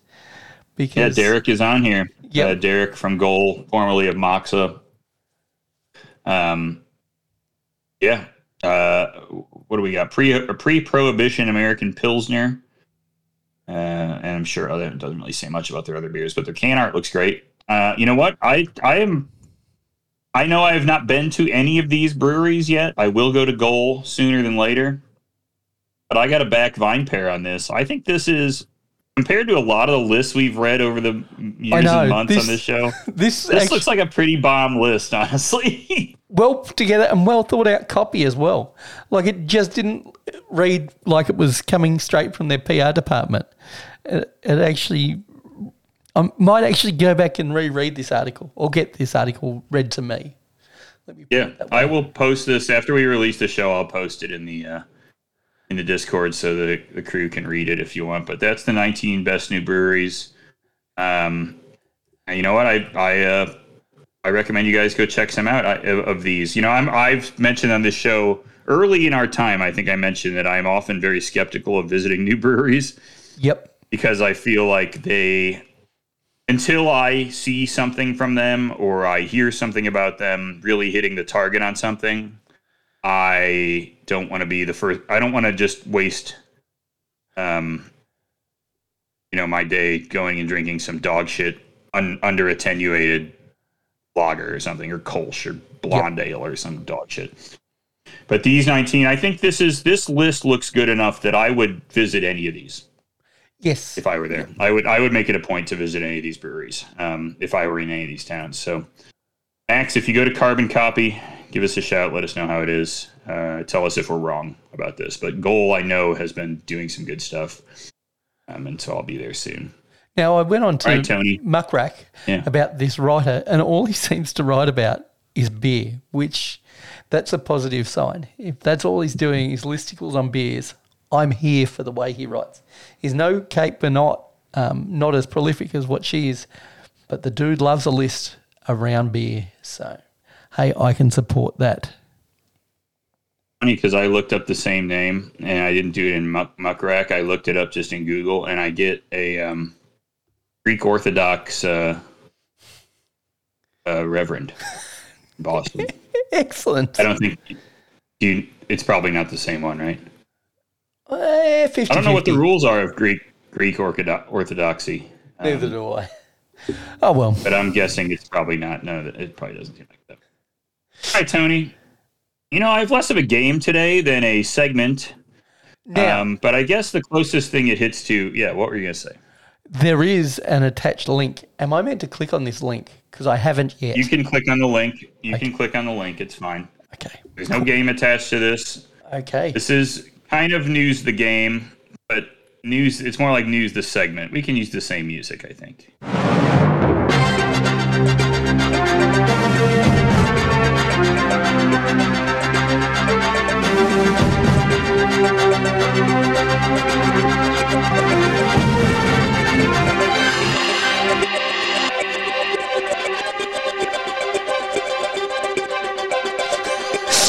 It gets me every time how long I made that outro. Never ends, yeah. All right, let's close my tab on Cade Cunningham. Don't need that up. And let's talk about this. So I thought it'd be fun here in the last show of 2023. We'd go back. I went hunting for some craft beer predictions. I thought we could try to grade some of these predictions. Okay. Now, I just picked this guy's link. This is a beer professional I trust. It's from Doug Valicki. Doug is the marketing head and a well-known beer pro in Chicago because he's the marketing head for Revolution. Oh, and I believe has done some brewing for them as well. He's working the scene for probably the most impressive brewery in Chicago right now. So he gave us a 2023 craft beer preview on a website called Beer Crunchers, which just what a name.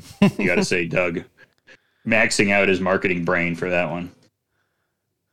But he gave us 23 thoughts about 2023, and I thought we could breeze through some of these and maybe give them a I like it. 1 to 5, maybe a 1 to 5, thumbs up, thumbs down type score on whether we think these are good predictions, bad predictions. So score out of 5. Watch it. So 5 being the best, 1 being worst. Yeah, I think that's good. And I think most of them will just do one. We'll just be giving 1s and 5s, but otherwise we'll find out. The first 3 are kind of lumped together. So he kind of puts these into little chunks. And his first prediction is just called bet, check, or fold. And essentially what he says here, and I'll summarize it for you, Tony, so I not just read, is that breweries over the next 12 to 24 months, he was saying this in March of this year, will either essentially be able to bet on themselves a little more, stay confident, continue delivering. Think of maybe like a half-acre type brewery that, despite the challenges in the market, they're just going to keep plowing ahead and putting out the beer that they know is hitting the target, running their tap room, stuff like that. Now we have check, which means that the big breweries will try to essentially either take over or eliminate smaller breweries. See, I feel like they've had their own struggles. Exactly. And then we have number 3, which is fold, which is saying that some breweries are just not delivering. They've never had enough talent. They've never had enough skill. They never built a brand that was strong enough. And we're going to see a lot of these breweries putting their hands, folding their hands, tossing them into the muck, as it were. Okay. So, Tony, I'm going to write. I want you to go first. Now, that's essentially three predictions. Yep. What do you think about these? First one, I'm going to give that a 2. I think it's a lot closer to the edge for even extremely well-run businesses than what people think out there. I think it's more challenging than you'd imagine, and that's why we have places that run into small bumps like Metropolitan have to pull up sticks. Check, I give that a 1. That really hasn't come to prevail. The big breweries are struggling just as much. They're not going from strength to strength. And the fold prediction, I would give a 5. I think that's right on the money. That's a strong statement. Tony, I agree with you. I think maybe I'd say slightly better for bet if I had to give a choice. And there's no. I'm not doing any math for this. This is just for fun, Tony. Add a gut check. I'd maybe say 3 for bet because I think, despite Metropolitan's troubles, which I think fall a little bit, I don't want to say outside the realms of normal brewery problems, but a little bit.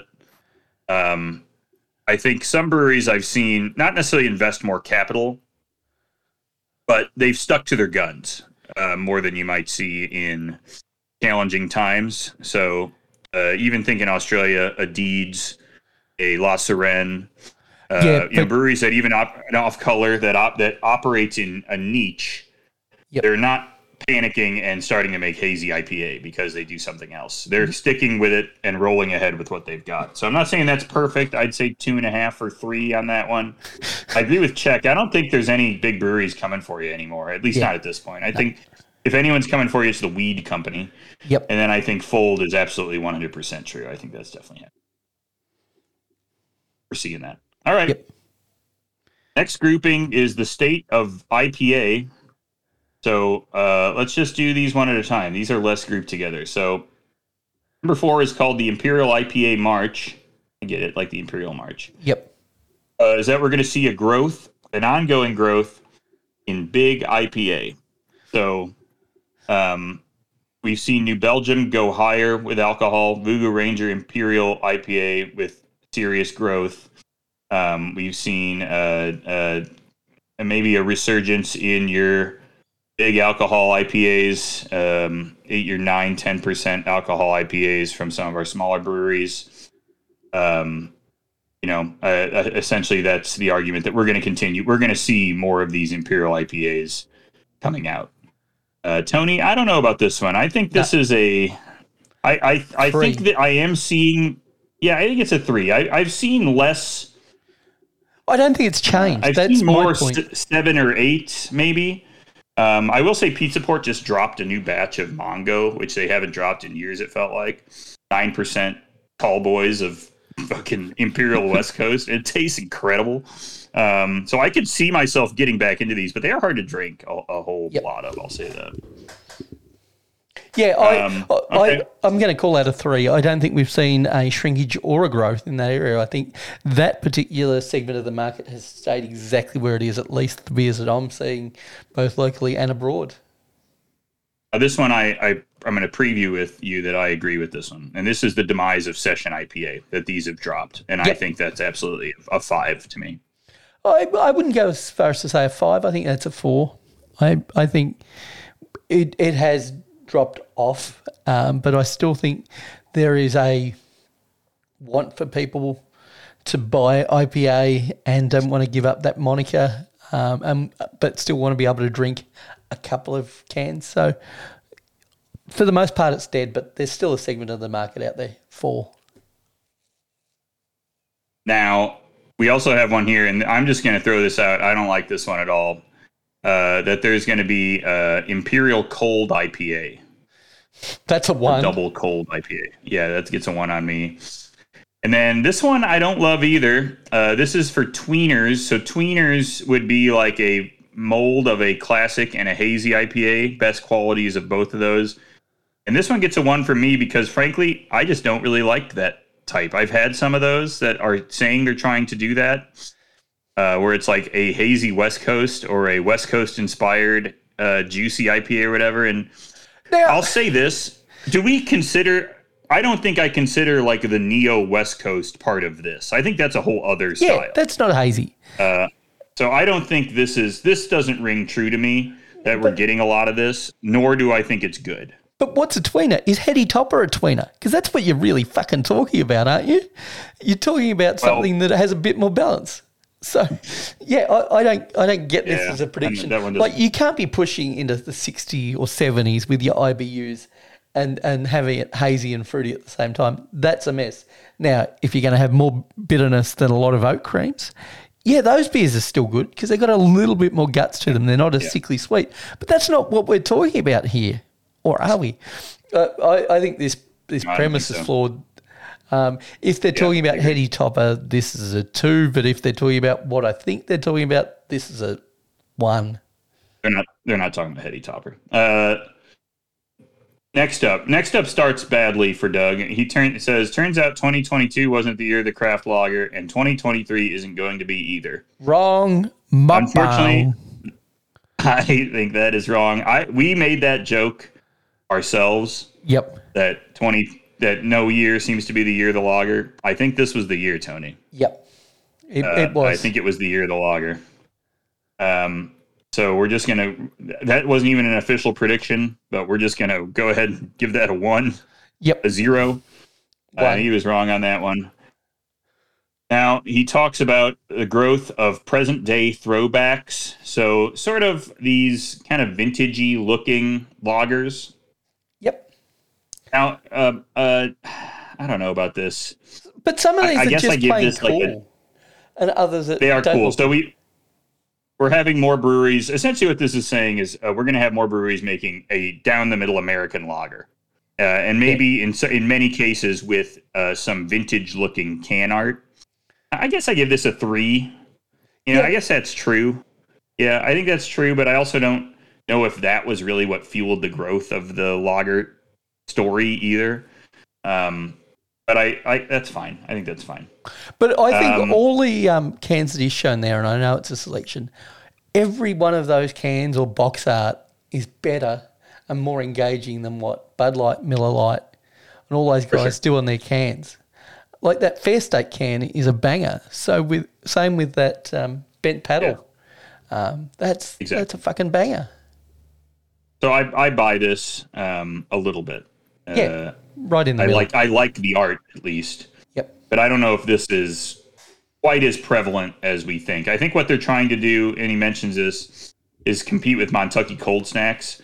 I honestly I've seen a lot less cold snacks floating around this year. Maybe that's just because of me. I'm not hanging out with a lot of people drinking cold snacks, but I haven't seen as much of that anyways. Now, this might just stretch out from beyond my interaction with the lager. But so there's next 2 here are talking about lagers with fruit. One is saying lagers with a twist, so lime, salt, cheladas. And then the number 10 talks about lagers with mango. And Tony, these are just not my favorite, and I haven't seen them to nearly the degree. Earlier in the year, we started having the 805 Cerveza with lime, and I haven't seen or talked about it or witnessed anyone drinking it in months and months and months. So I think that's a 1. Yeah, that's a 1. Mango, you can just get out of here with me. Hoppy Lager. Now this is less of a cold IPA prediction, and we'll start seeing more hoppy lagers. I don't know how to quantify that one. I guess I agree that we have seen hoppy lagers come out, but I don't know if that's the thing, or IPLs or any of that stuff. Really, no? I think is Pils hoppy lager. I mean, it's pretty hoppy, you know. Or are we talking Italian Pils? If we're talking Italian Pils, this is a 3. That hasn't been the growth in the lager market that these other ones have. But has it fallen away? No. I think, like cold IPAs, they've died away. IPLs, they've died away. Italian lagers, they're fine. I think it's a 2.5 to 3. We'll go 3. I'm not going to go half points. Give me a 3 on that one. Completely middle of the road. Yeah, I think that's the middle of the road one. It's funny, the beer this guy is pouring in this picture, it's a beer in like a Euro bottle. This hoppy lager in particular costs like $12 for that bottle. It's so expensive. I don't know why. All right, next part's about sours. Now this is about... what is this? Is this just all sour predictions? Oh, no, these are about barrel-aged sours. Yeah, two predictions. So this is saying, sour programs, barrel-aged sours in most cases can't carry an entire brewery. So style's been more abandoned. Its high price point and low alcohol has low perceived value. There's not enough understanding of kind of the depth of perception of barrel-aged, or like the depth of development of barrel-aged sours and what it produces, like what the point is of it. Boy, do I think this is true. So we have seen Black Project close. Rare Barrel got scooped up. I guess you're right. I guess you're right, Doug, that this is... I'd give that a 4. But I'd say with maybe a 3 or a 4, 3.5, with some light skepticism that I do think there's a market for it if you can hit the right approach. Yeah, this is a 3. I don't know exactly what that is. Yeah. This is not a 4. If you start this brewery up in the middle of bumfuck nowhere and market it to the locals, it's gonna fucking fail. If you put this brewery, doesn't matter where it is, as long as you're aiming it and getting to the people who drink this stuff, you're going to be fine. If you're going to go after this like a La Serene and Side Project and others like that, primarily their whole business is this more, how do we say this? Nuanced, more beer nerd heavy. More complex beer, less about alcohol, more about the other things that go into beer. You need to get to an educated audience. And as long as you do that, you're going to be fine. So this is a 3 to me. It's neither right nor wrong. Right. It's hard, but I'll go a 2. I think he's even less right about this than 3 is fine for me. I would do 3, but I think you're right, essentially. I do think it's really hard to open somewhere and do these things and spend the money economically right now to do it. So I think that furthers it a little more. I think consumers are getting more. I think there are more educated consumers now than there were. So if you can find a way to balance that, I think there's a chance you can run a business successfully. I also predict that kettle sours will continue to grow and develop. I think that's fine. I think that's the same deal, like a 3. 2. Kettle sour continues to grow in 2022. Did it take any ground? Price point. I guess any ground? What I don't know is, well, what I don't know is how well those like sour little thing type beers do. So maybe it's hard to tell. You know, yeah. I think now this part you'll like, Tony. Okay. What you were going to say? No. Yeah, you had more on kettle sour. Yeah, I don't think it's taken any ground off barrel programs. those that had good barrel programs are still putting shit into barrels, still finding an audience for them. So it's a one. I don't think they're taking from each other. I think maybe people find kettle sour more approachable for a new consumer. Of course. But I don't think anyone's giving up their side project bottles to drink, Berliner Weiss or whatever. Yep. I don't think that's true. All right. Here we go, Tony. You'll be interested in this. English beers.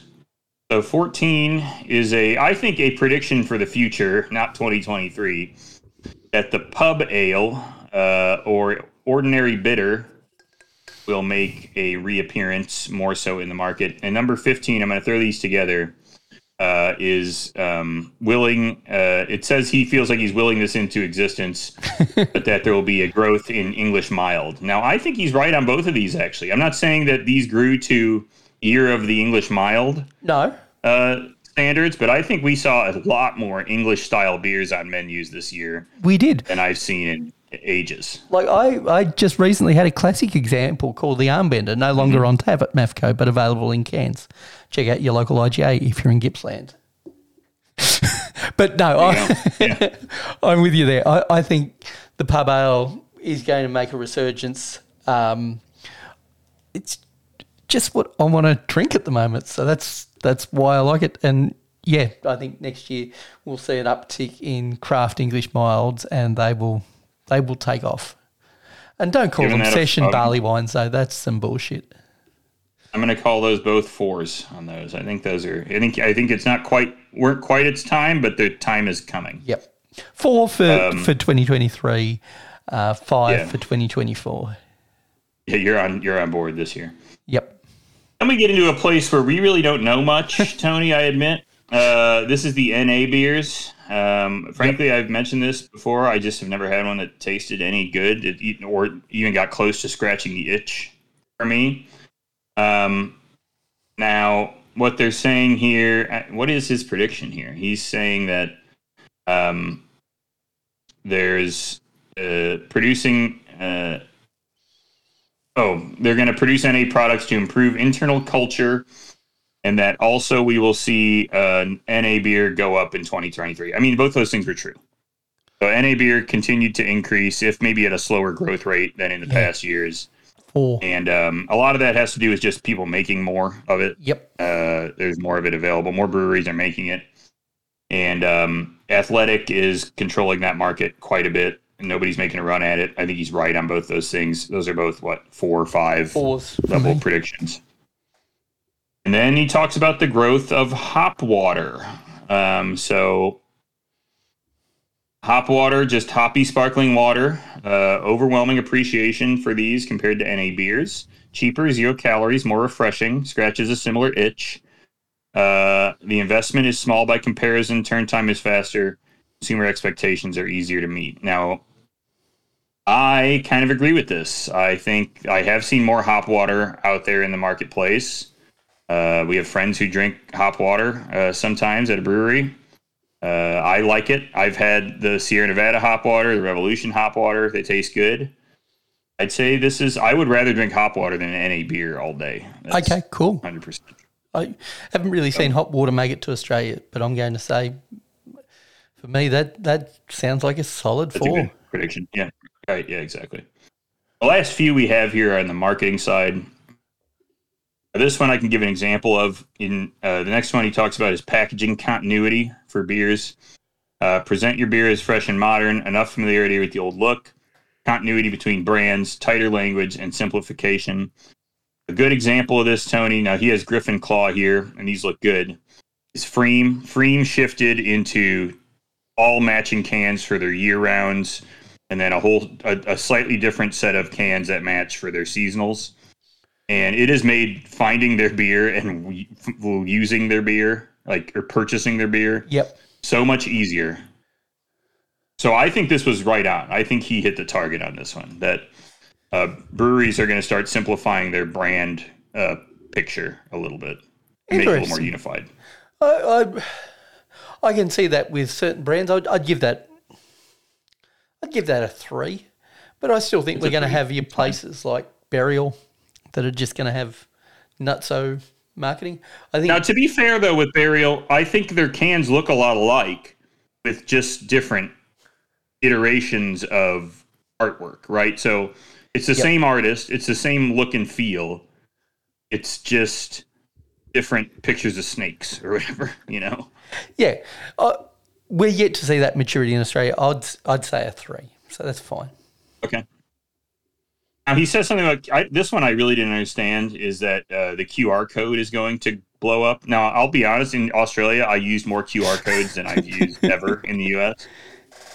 So I don't know where to put this. 2023, we'll see major push into marketing education via QR codes. Now, I don't know, dude. Am I too old to think this is I don't know. It seems like that's not true. But the adoption in Australia aren't fine, but didn't increase, didn't change from where it was in 2022. 2021 and 2022 was when we had our big uptake in QR codes. So I'm going to give this a 1. I don't think it has really picked up in America. And what you saw in Australia was not a product of 2023, but a product of previous years. Yeah, me too. 21 is about the Facebook algorithm. I don't know if I care about this. We're just going to bypass that. Don't care. 22 is about more breweries being on TikTok. I didn't really know. I know I don't use TikTok. Tony, are you seeing lots of breweries using TikTok? 2 and 2. Yeah. And number 23 is he just says, ignore my predictions. I don't know. I think that's hard to ignore them. Some of these I think we just spent 20 minutes analysing them. So 23 gets a 1 from me. I thought he did okay. I think he got a good. He got a few of these right. I think he did better than most people that I've seen. So I'm gonna give his overall prediction set like a 3, maybe a 2.5. No, I think 3's fair. I was harsh on a few of them, but in looking back on balance, I think he got just about 50% of them right. And hey, if Alex Jones went at that strike rate, you would think he was a fucking genius. He gets about 2% of his predictions right. So this is, I know he does actual research and he has market insight, but hey, 50% is not a bad strike rate when it comes to predicting the future. So Tony, let's do a quick rundown here that our upcoming stuff. Next week, we're going to do our year in review for 2023. Yep. We've never done this before, really. I'd like to go through some of our best news, most interesting news stories, some of our best mystery, weird content, some of our goofiest bits, some of our stupidest games, and just reminisce a little bit. Maybe a little less of our normal segments next week, maybe more of just kind of recapping the year in an hour or so. And seeing if there's anything, that really stuck out to us. So, Tony, make sure you scribble down some of your favorite stuff that we did this year, and I'll do the same, and we can run that down next week. And the 10th, we're going to do the Drippies. 2023 Drippies will be on January 10. Tony's trying to find the Drippy sound, and he's doing a great job. So, gang, make sure you get your predictions on the channel. I appreciate Nick, Max, Corey. Those guys have already gotten some of their best stuff out there. Much appreciated. PMAC, I saw on there. So if you haven't gotten your predictions out there, put them out for us. Or sorry, your favorites.